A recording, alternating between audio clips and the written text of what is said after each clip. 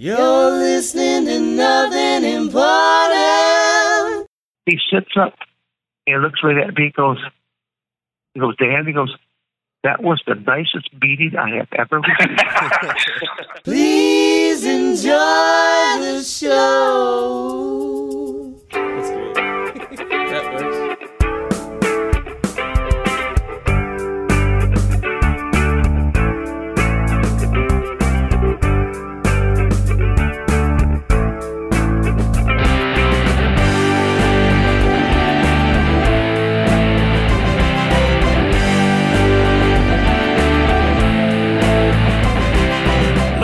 This is the Nothing Important Podcast. My name is Brian, and with me, as always, is not Jeff, but Dave. Dave, how's it going? Hi, not Jeff, but Brian. Dave and I also host It's All Good, Man, the Better Call Saul podcast. You can find that at it'sallgoodman.com. You can find that on iTunes, and you might want to check that out because Better Call Saul is starting back up April 10th. So it's a little bit of a wait this time, Dave, but it's coming slowly but surely. Well, that's awesome because that's more time for us to get some of the cast members back on. Absolutely. And speaking of cast members, we most recently spoke with Michael McKean, who's a legend in many facets, but he also plays Chuck McGill on Better Call Saul. So you might want to head over to It's All Good, Man, and check out our interview with him.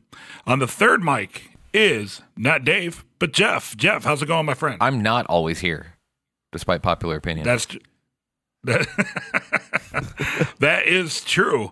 You weren't here a couple weeks ago when we spoke to the man, the myth, the legend, Colt Cabana.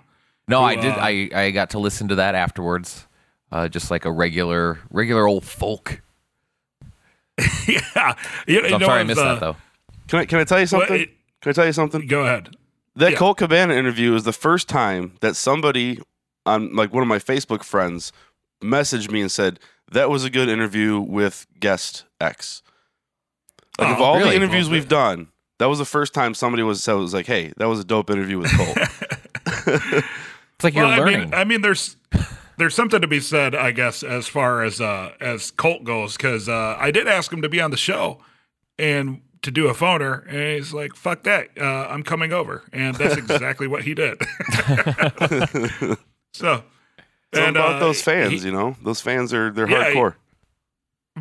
First off, he was a super nice dude, and I ended up actually having to apologize to him because he was there for an hour, and I was trying to respect his time, and Dave let me know that it might have seemed as if I ushered him out the door when he was done, so I had to write him and tell him, I don't think I was like that, but Dave tells me that, and my wife tell me that I might have been, so please do not take offense to that. I did not usher you out the door.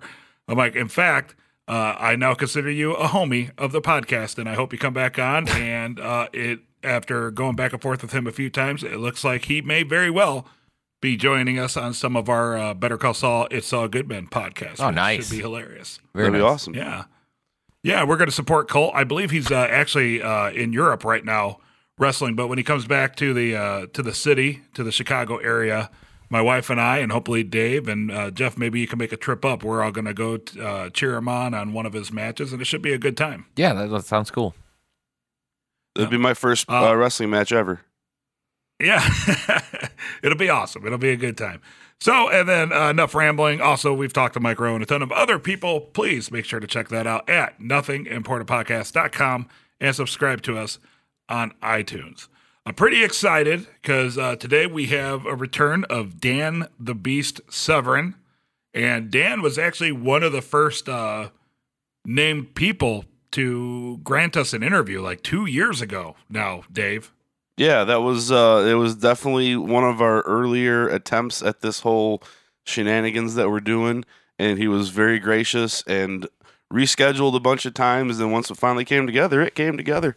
And my favorite comment was, because it was always from the start, we wanted 15 minutes, keep it short and sweet.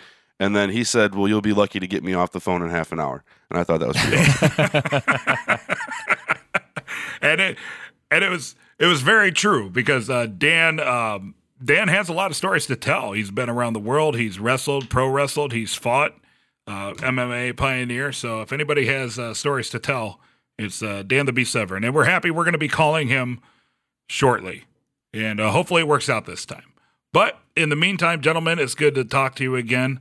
If you're listening to this episode, depending on when Dave gets his stuff together, we should have also our chat up with Rick Astley. And yes, it's that Rick Astley, which was super exciting as well.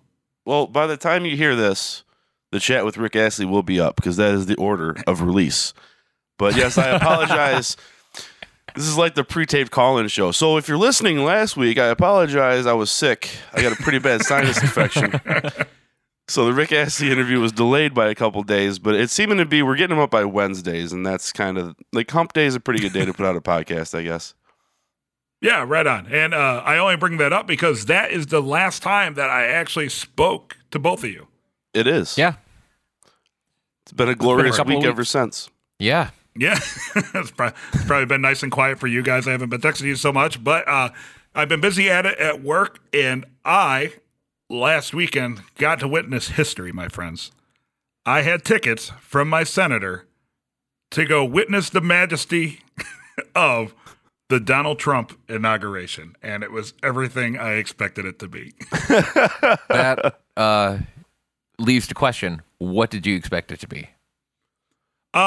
Well, first off, I think I've been pretty clear about this on the podcast. I make no bones about it. Like, I would probably be more of a right-centered person, but I've also said several times, politics kind of really bore me, and I think instantly when people start talking politics, all I could think is like, this guy's talking out of his ass, or he's a know-it-all. Like, that's the only way I see politics. So it was super interesting going there because me nor my wife consider us any member of any political party, but we're there for the experience, right? Like, that's a cool thing as an American to get not have to stand at the mall, but like, actually get to be up front, and see the president inaugurated. That's a cool thing, that's why you have to ask your senator for tickets. And we were lucky enough to get polled, and yeah, it was really interesting because, we're walking through Washington, D.C., and what happens is they create like a green zone where no vehicles or people, and you have to go through security to get inside the green zone. So unless they're hybrids, right? What's that? Yeah. Unless they're hybrids. Nice. Bravo. The people milling around everywhere had to go through security and such. So it was cool because you could walk that whole National Mall area and just wander freely because there was hardly anybody there, except for there was one lady carrying a flag with Donald Trump's face on it, and she ended up waving it in front of this rather unbathed-looking gentleman who was holding a sign up that says fascism doesn't equal freedom or something, something totally lame and unclever like that. Yeah. And now you would think, being at the Donald Trump inauguration, that people would rally behind this woman holding the flag, and that the unbathed dude would have like his little buddies with him, like crying like pussies, right? Right. But no, that's not that's not what happened. What happened was pretty much everybody just kind of watched these two idiots yell at each other. Okay. So like the general consensus was, you both look like fucking morons. Shut the fuck up. Like, that was pretty much it. So we got tickets to a ball. I met Buzz Aldrin, Cool. the Nice. astronaut. And I don't think Buzz Aldrin knows where he's at anymore. I don't think he has any clue that he's on Earth, no less that he ever stepped foot on the moon. So, have you seen the episode of 30 Rock with him in it? No. When he's yelling at the moon? I guess that's not too far from the truth. Look, That was actually But- not even scripted. That was just him on set. They're actually cut at that point, but for some reason. right. And It was all cell And it phone wasn't cam even- footage. right, yeah. I mean, he's an American hero, stepped Yeah, on the moon and all absolutely. that. I mean, I take nothing away from the man, but he is getting up there, and it unfortunately and sadly, it started to show just a bit. But that was really cool. And then Geraldo Rivera ran into my wife. He was trying to rush through the crowd, and I think his mustache is about as wide as he is tall because he is a short man. It's like cat whiskers. Whatever his mustache fits through, he can fit through. And this is how I know he was a super short man, and this is why I'm happy I'm a gentleman of at least 6 foot tall, right? So we're walking out to go home because the ball that we attended was the night before the inauguration. So we're walking out, and Geraldo Rivera comes boring through the crowd because the people are, I mean, he's like any famous person, probably doesn't want to be bothered. Plus, he's probably working 24/7 because he's at the fucking inauguration. Right. So he's flying through the crowd, and people are like, Geraldo, Geraldo, Geraldo. And he runs into my wife, says, I'm sorry. And then by about the time that we realized that was actually Geraldo, he just like disappeared into a sea of people who are at least a head taller than he was. It was much like when a dog runs through a wheat field and you can just kind of see the movement, but you can't see the dog. You could just see his mustache rise above the wheat. Yeah, and like a random flock of birds flew away Yeah. as he crossed their path. So that's what happened. But overall, I expect a lot more like yeah, Donald Trump type people, and a lot more pussies just complaining about stuff because that's just what pussies do. And really, it was really subdued. I think most people kind of understood that they were just kind of, above and beyond anything. It's an American institution, and they were there kind of witness that. And some of the things that I found most notable was, of course, Hillary Clinton got huge boos, but nothing compared to the boos of Nancy Pelosi and Chuck Schumer. But Really? Okay. What surprised me on the other side of it, too, was when they announced Barack Obama, I was curious as to how that was going to go, because when Barack Obama got inaugurated the first time, people booed George Bush. But when they announced Barack Obama, it was actually very respectful. There was no boos, and it was a very respectful, like, not really a golf clap, but like, hey, we get it. That guy was the president. You got to respect that kind of thing, which was nice to see, because I really get sick and tired of every president being Hitler. Like, that kind of gets old after a while. Absolutely. Yeah. So it was nice to see people be respectful to the outgoing president. One funny thing is, do you gentlemen know who Dan Quayle is? Absolutely. Yeah, tomato. Yeah. Okay. It was potato. Right. And, I always either mix up who said it or what he said. and I'm glad you guys remember who he was, because apparently no one did. Because they announced, like, when they announced Barack Obama, the 44th president of the United States, the Honorable President Barack Obama, and everybody's like, yay. And it was similar for every past president and vice president that came through, except for Dan Quayle. Because people are like, they announced the number whatever vice president, Dan Quayle, and there was just like a murmur through the crowd, like, who? Like, who's that guy? That guy was vice president. And it was like in the movies, because like you could hear clapping, but it was like the faint off in the distance, like, all right, cool. Yeah, I guess this guy was vice president. Like, cool. The guy that can't spell. Come on. Right. That's the only thing anybody knows about him. That's the only thing. And then it was even better because you had to hear people explain to other people in the crowd who Dan Quayle was. Like, I can't even think. Was he Clinton's vice president or was he Bush Sr.'s vice president? He was Bush Sr.'s the, vice president. Yeah. Yeah, the elder Bush's vice president. And yeah. he also is the one who, what was it? Murphy Brown, because she got pregnant on her show, like the character Murphy Brown, and he made a big freaking deal about it. And everyone was just kind of like, all right, whatever. What, like she actually got pregnant on the show? Like she had sex the on character the show? Murphy Brown was a single woman, a single older woman who ended I was up going to say, pregnant. how was the food orgy in Murphy Brown? Was that subpar? I found it subpar. not the best food orgy I've ever seen. I imagine back then people were like, shut up, Dan Quayle. When Donald Trump gets inaugurated president, nobody will even know who the fuck you were. I think that's probably what Said one what guy happened. from the future. Yes. Mm-hmm. Yeah, I mean, even George W. Bush got a very respectful applaud. Well, George W. is still the greatest president we ever had. And I will say this.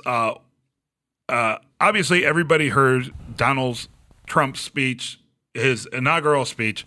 And regardless of what you think of the man, I think you could sum up his inaugural speech by describing it as such. He pretty much said, you guys are dicks, and now I'm in charge, right? Like, that's pretty much what he said. I don't like, know. You guys I are didn't hear dicks. the speech. Yeah, he pretty much to their face kind of took everybody on in 16 minutes and basically said, to paraphrase, it was, you guys have pretty much looked out for your own self-interest, and that bullshit stops now. So who knows how his presidency is going to go, but that is what he said to the world, pretty much. Look it up, because when we were in the audience, you know how they look for applause lines? You know, every president's speech has an applause line where they pause because they want everybody to cheer. Uh-huh.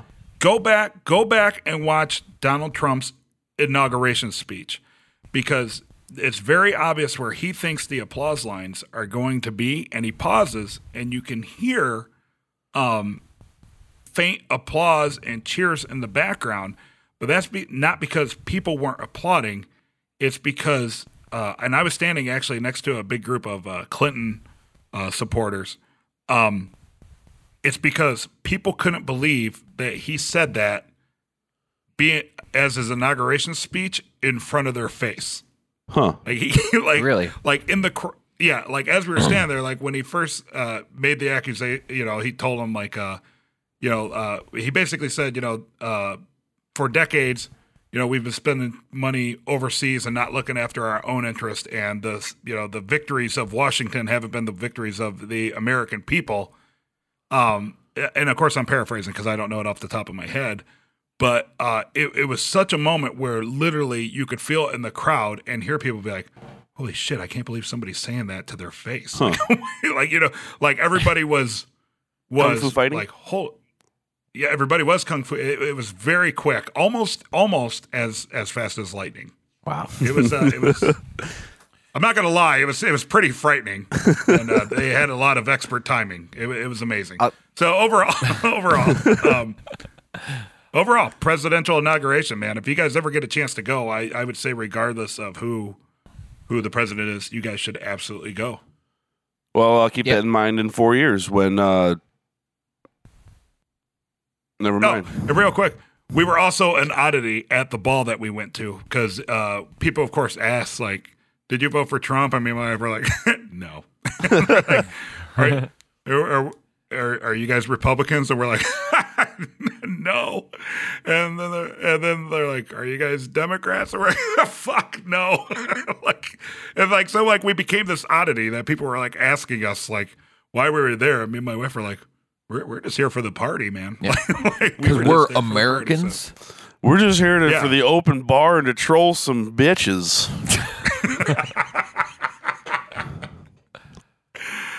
And with that, we're going to give Dan Severin a call.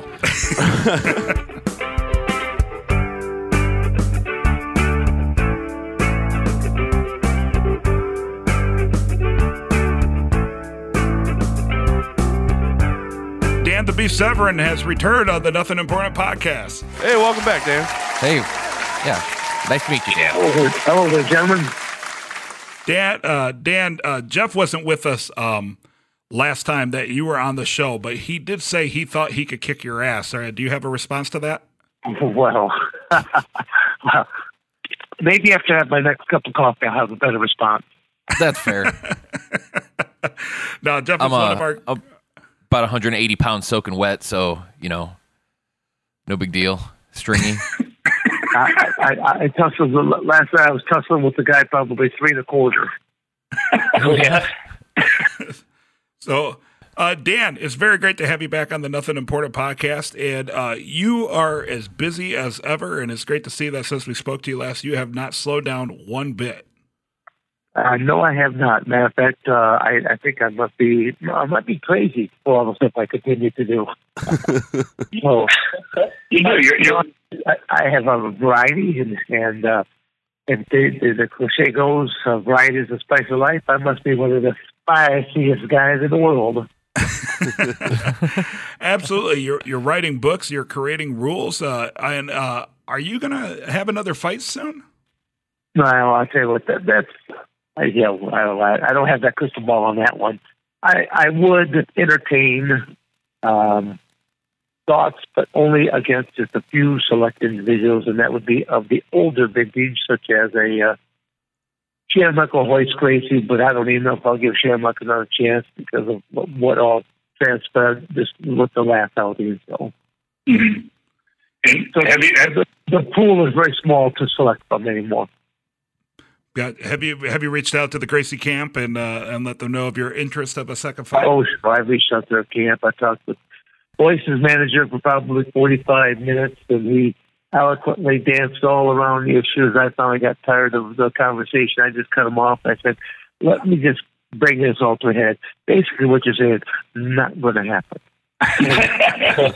That's not what I said there, Dan. And I cut him off again. I go, I know that's not what you said.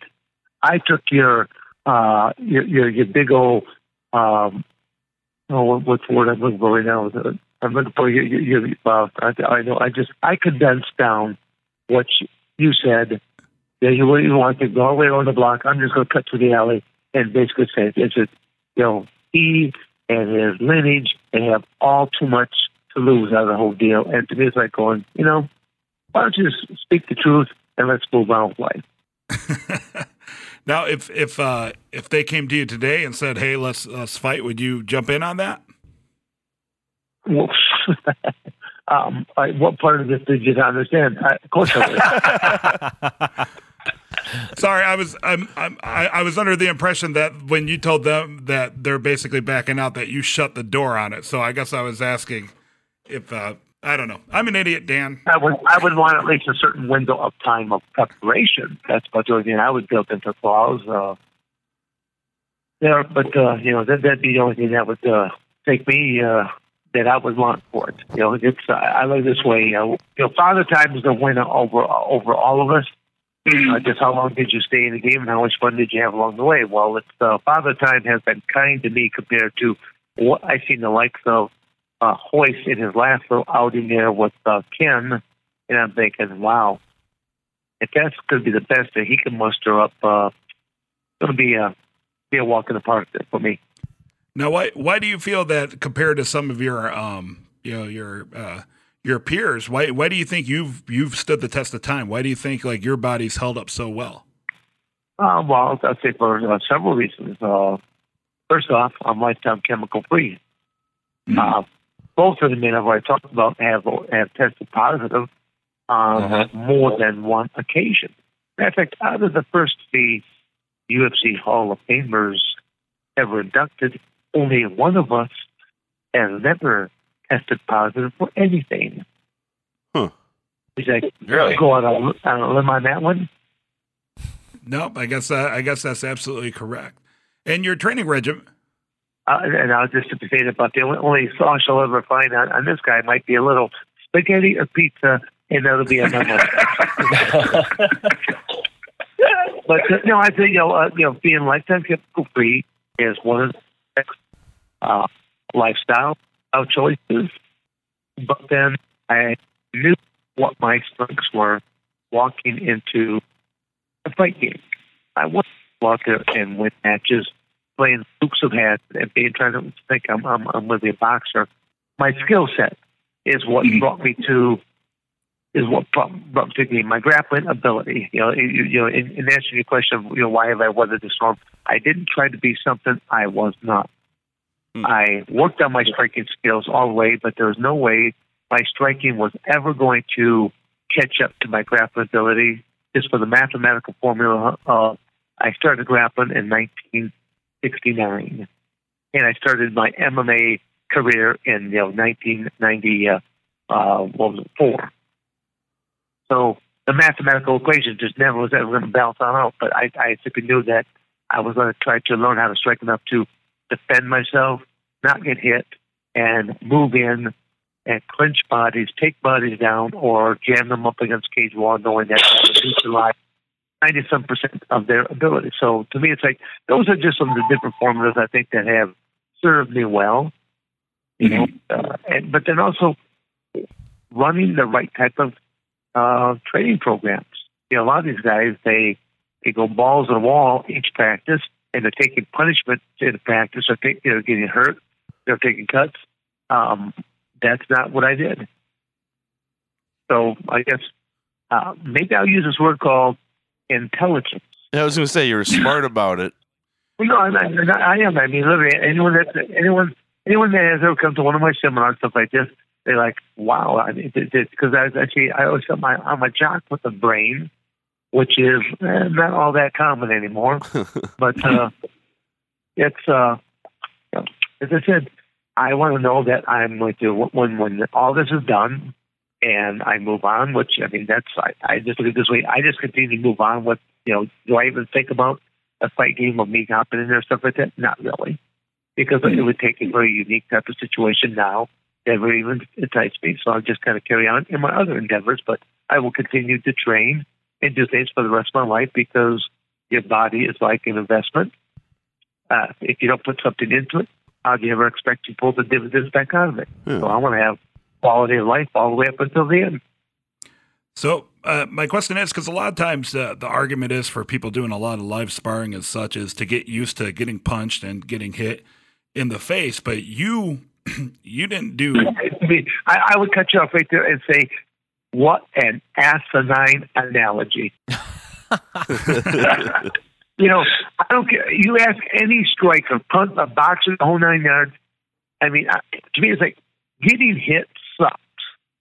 I always tell people that the mixed martial arts game it is it's a strategic chess match, physical chess match where checkmate is gonna hurt.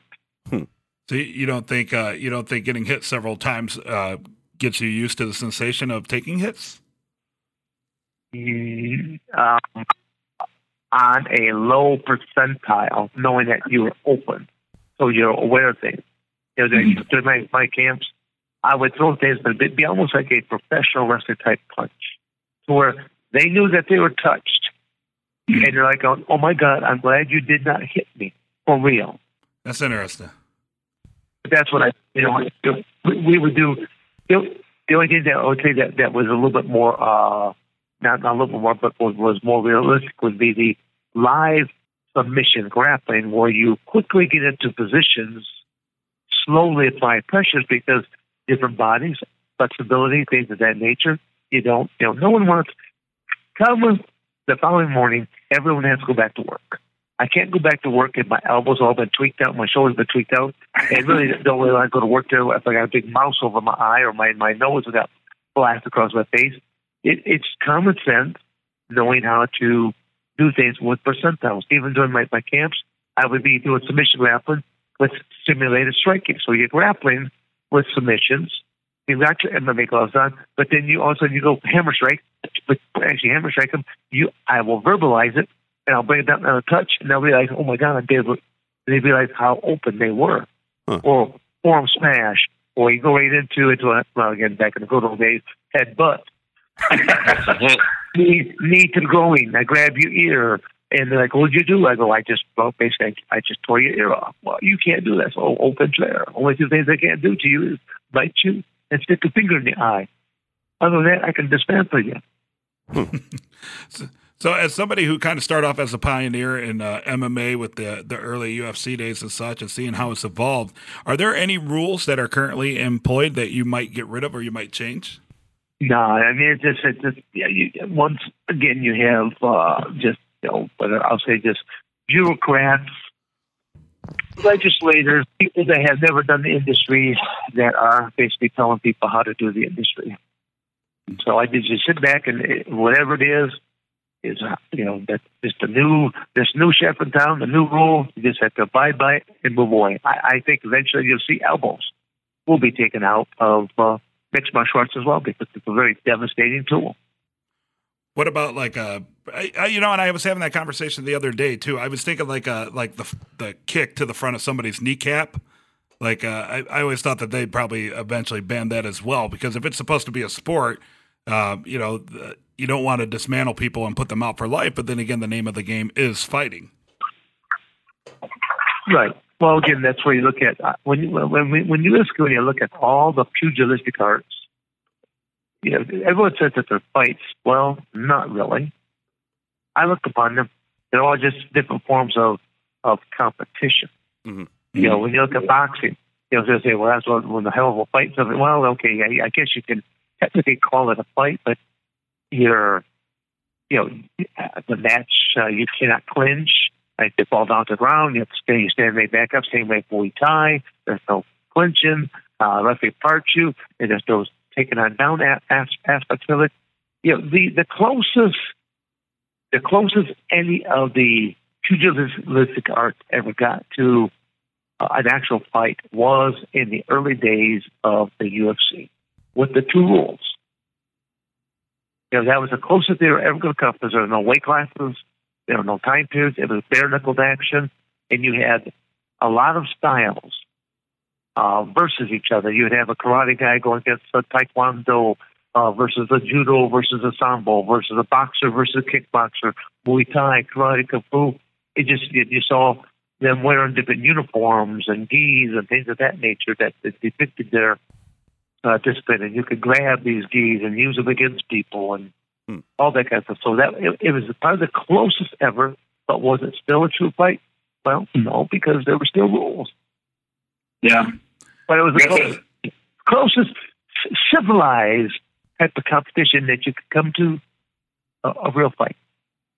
That's and lastly, one of the best things that I've heard you describe in one of your many interviews was how even going into it, like you personally never saw it as dismantling somebody. You saw it as a competition that you'd win, and that's always stuck with me, Dan. And I think that's why you have this persona.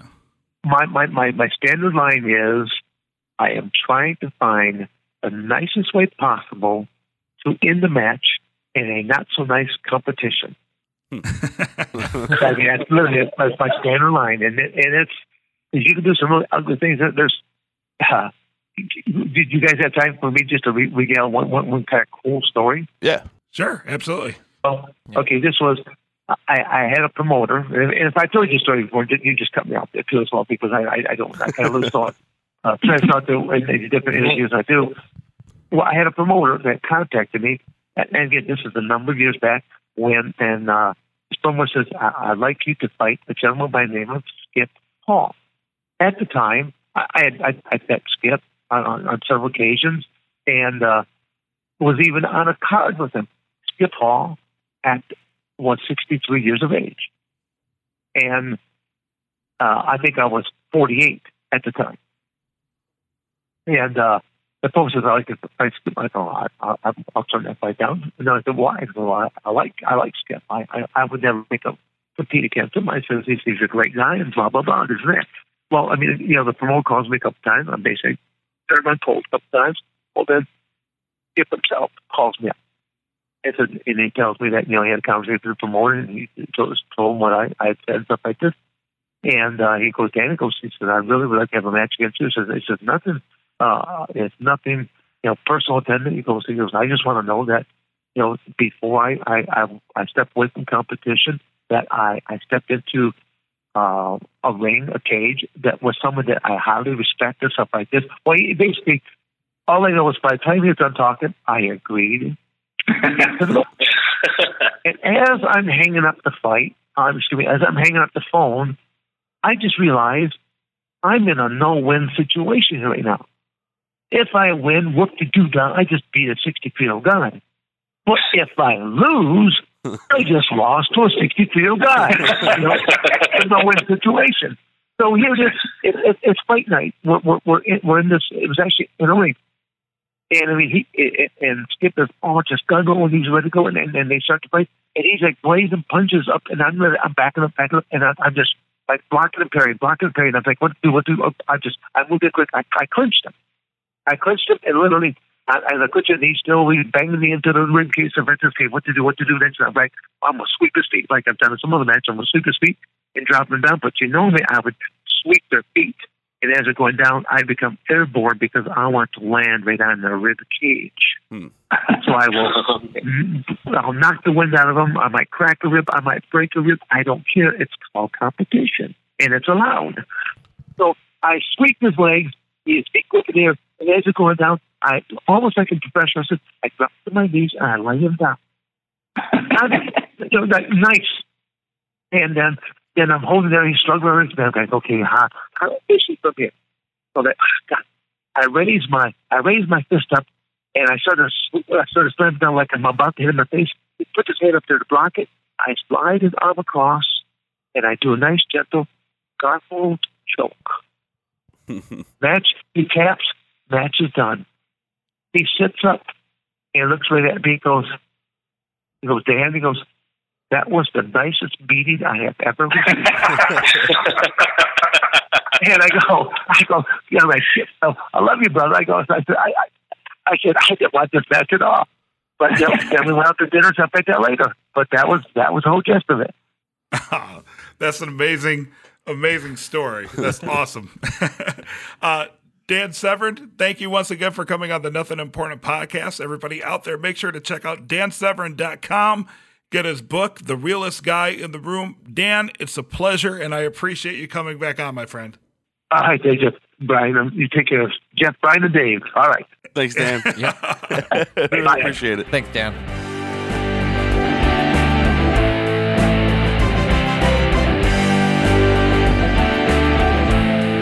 All right, so that was Dan Severn. What I love about Dan is he's like a teddy bear that could kill you, right? Right. Like that's just like I watched the guy, and like I said, I've grown up watching him and such, and just hearing him tell stories like the last one with Scott Hall, I'm like, it to me it's amazing because everybody sees MMA and just fights in general. It's like, oh, let's go crazy and beat the shit out of each other, and then here comes a guy that's pretty much like, well, you know, I guess I could hurt you, but this would probably hurt a little less, and that's good for you. So that's just what I'm gonna go with, right? Yeah. It's like a silent killer type thing. It's very methodical, and you know, every time he tells us a story, like you can't help but sit there and listen, like, where's he going with this? And then he's just like, how he tells you how he politely whoops somebody's ass. Right. Right. Just It's a separate type of sportsmanship. Yeah, absolutely. You know, it's and you know, like I said, that's one thing that always stuck with me about Dan is he has the tools and the ability to really hurt people, but he honestly sees it as more of a competition than an opportunity to go out and hurt people. And I think that's incredibly commendable, especially in the combat sports and sports like MMA. Absolutely. Yeah, I think so. Yeah. Awesome. Well, Jeff, Dave, it's the middle of the day, so I guess we all got to hang up. I got to go back to work. Thank you so much for joining us again this week. We got another great guest next week and some great guests going forward.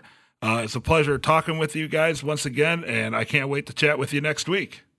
Yeah, always, man. All right, Dave. Yeah. Stop recording now. All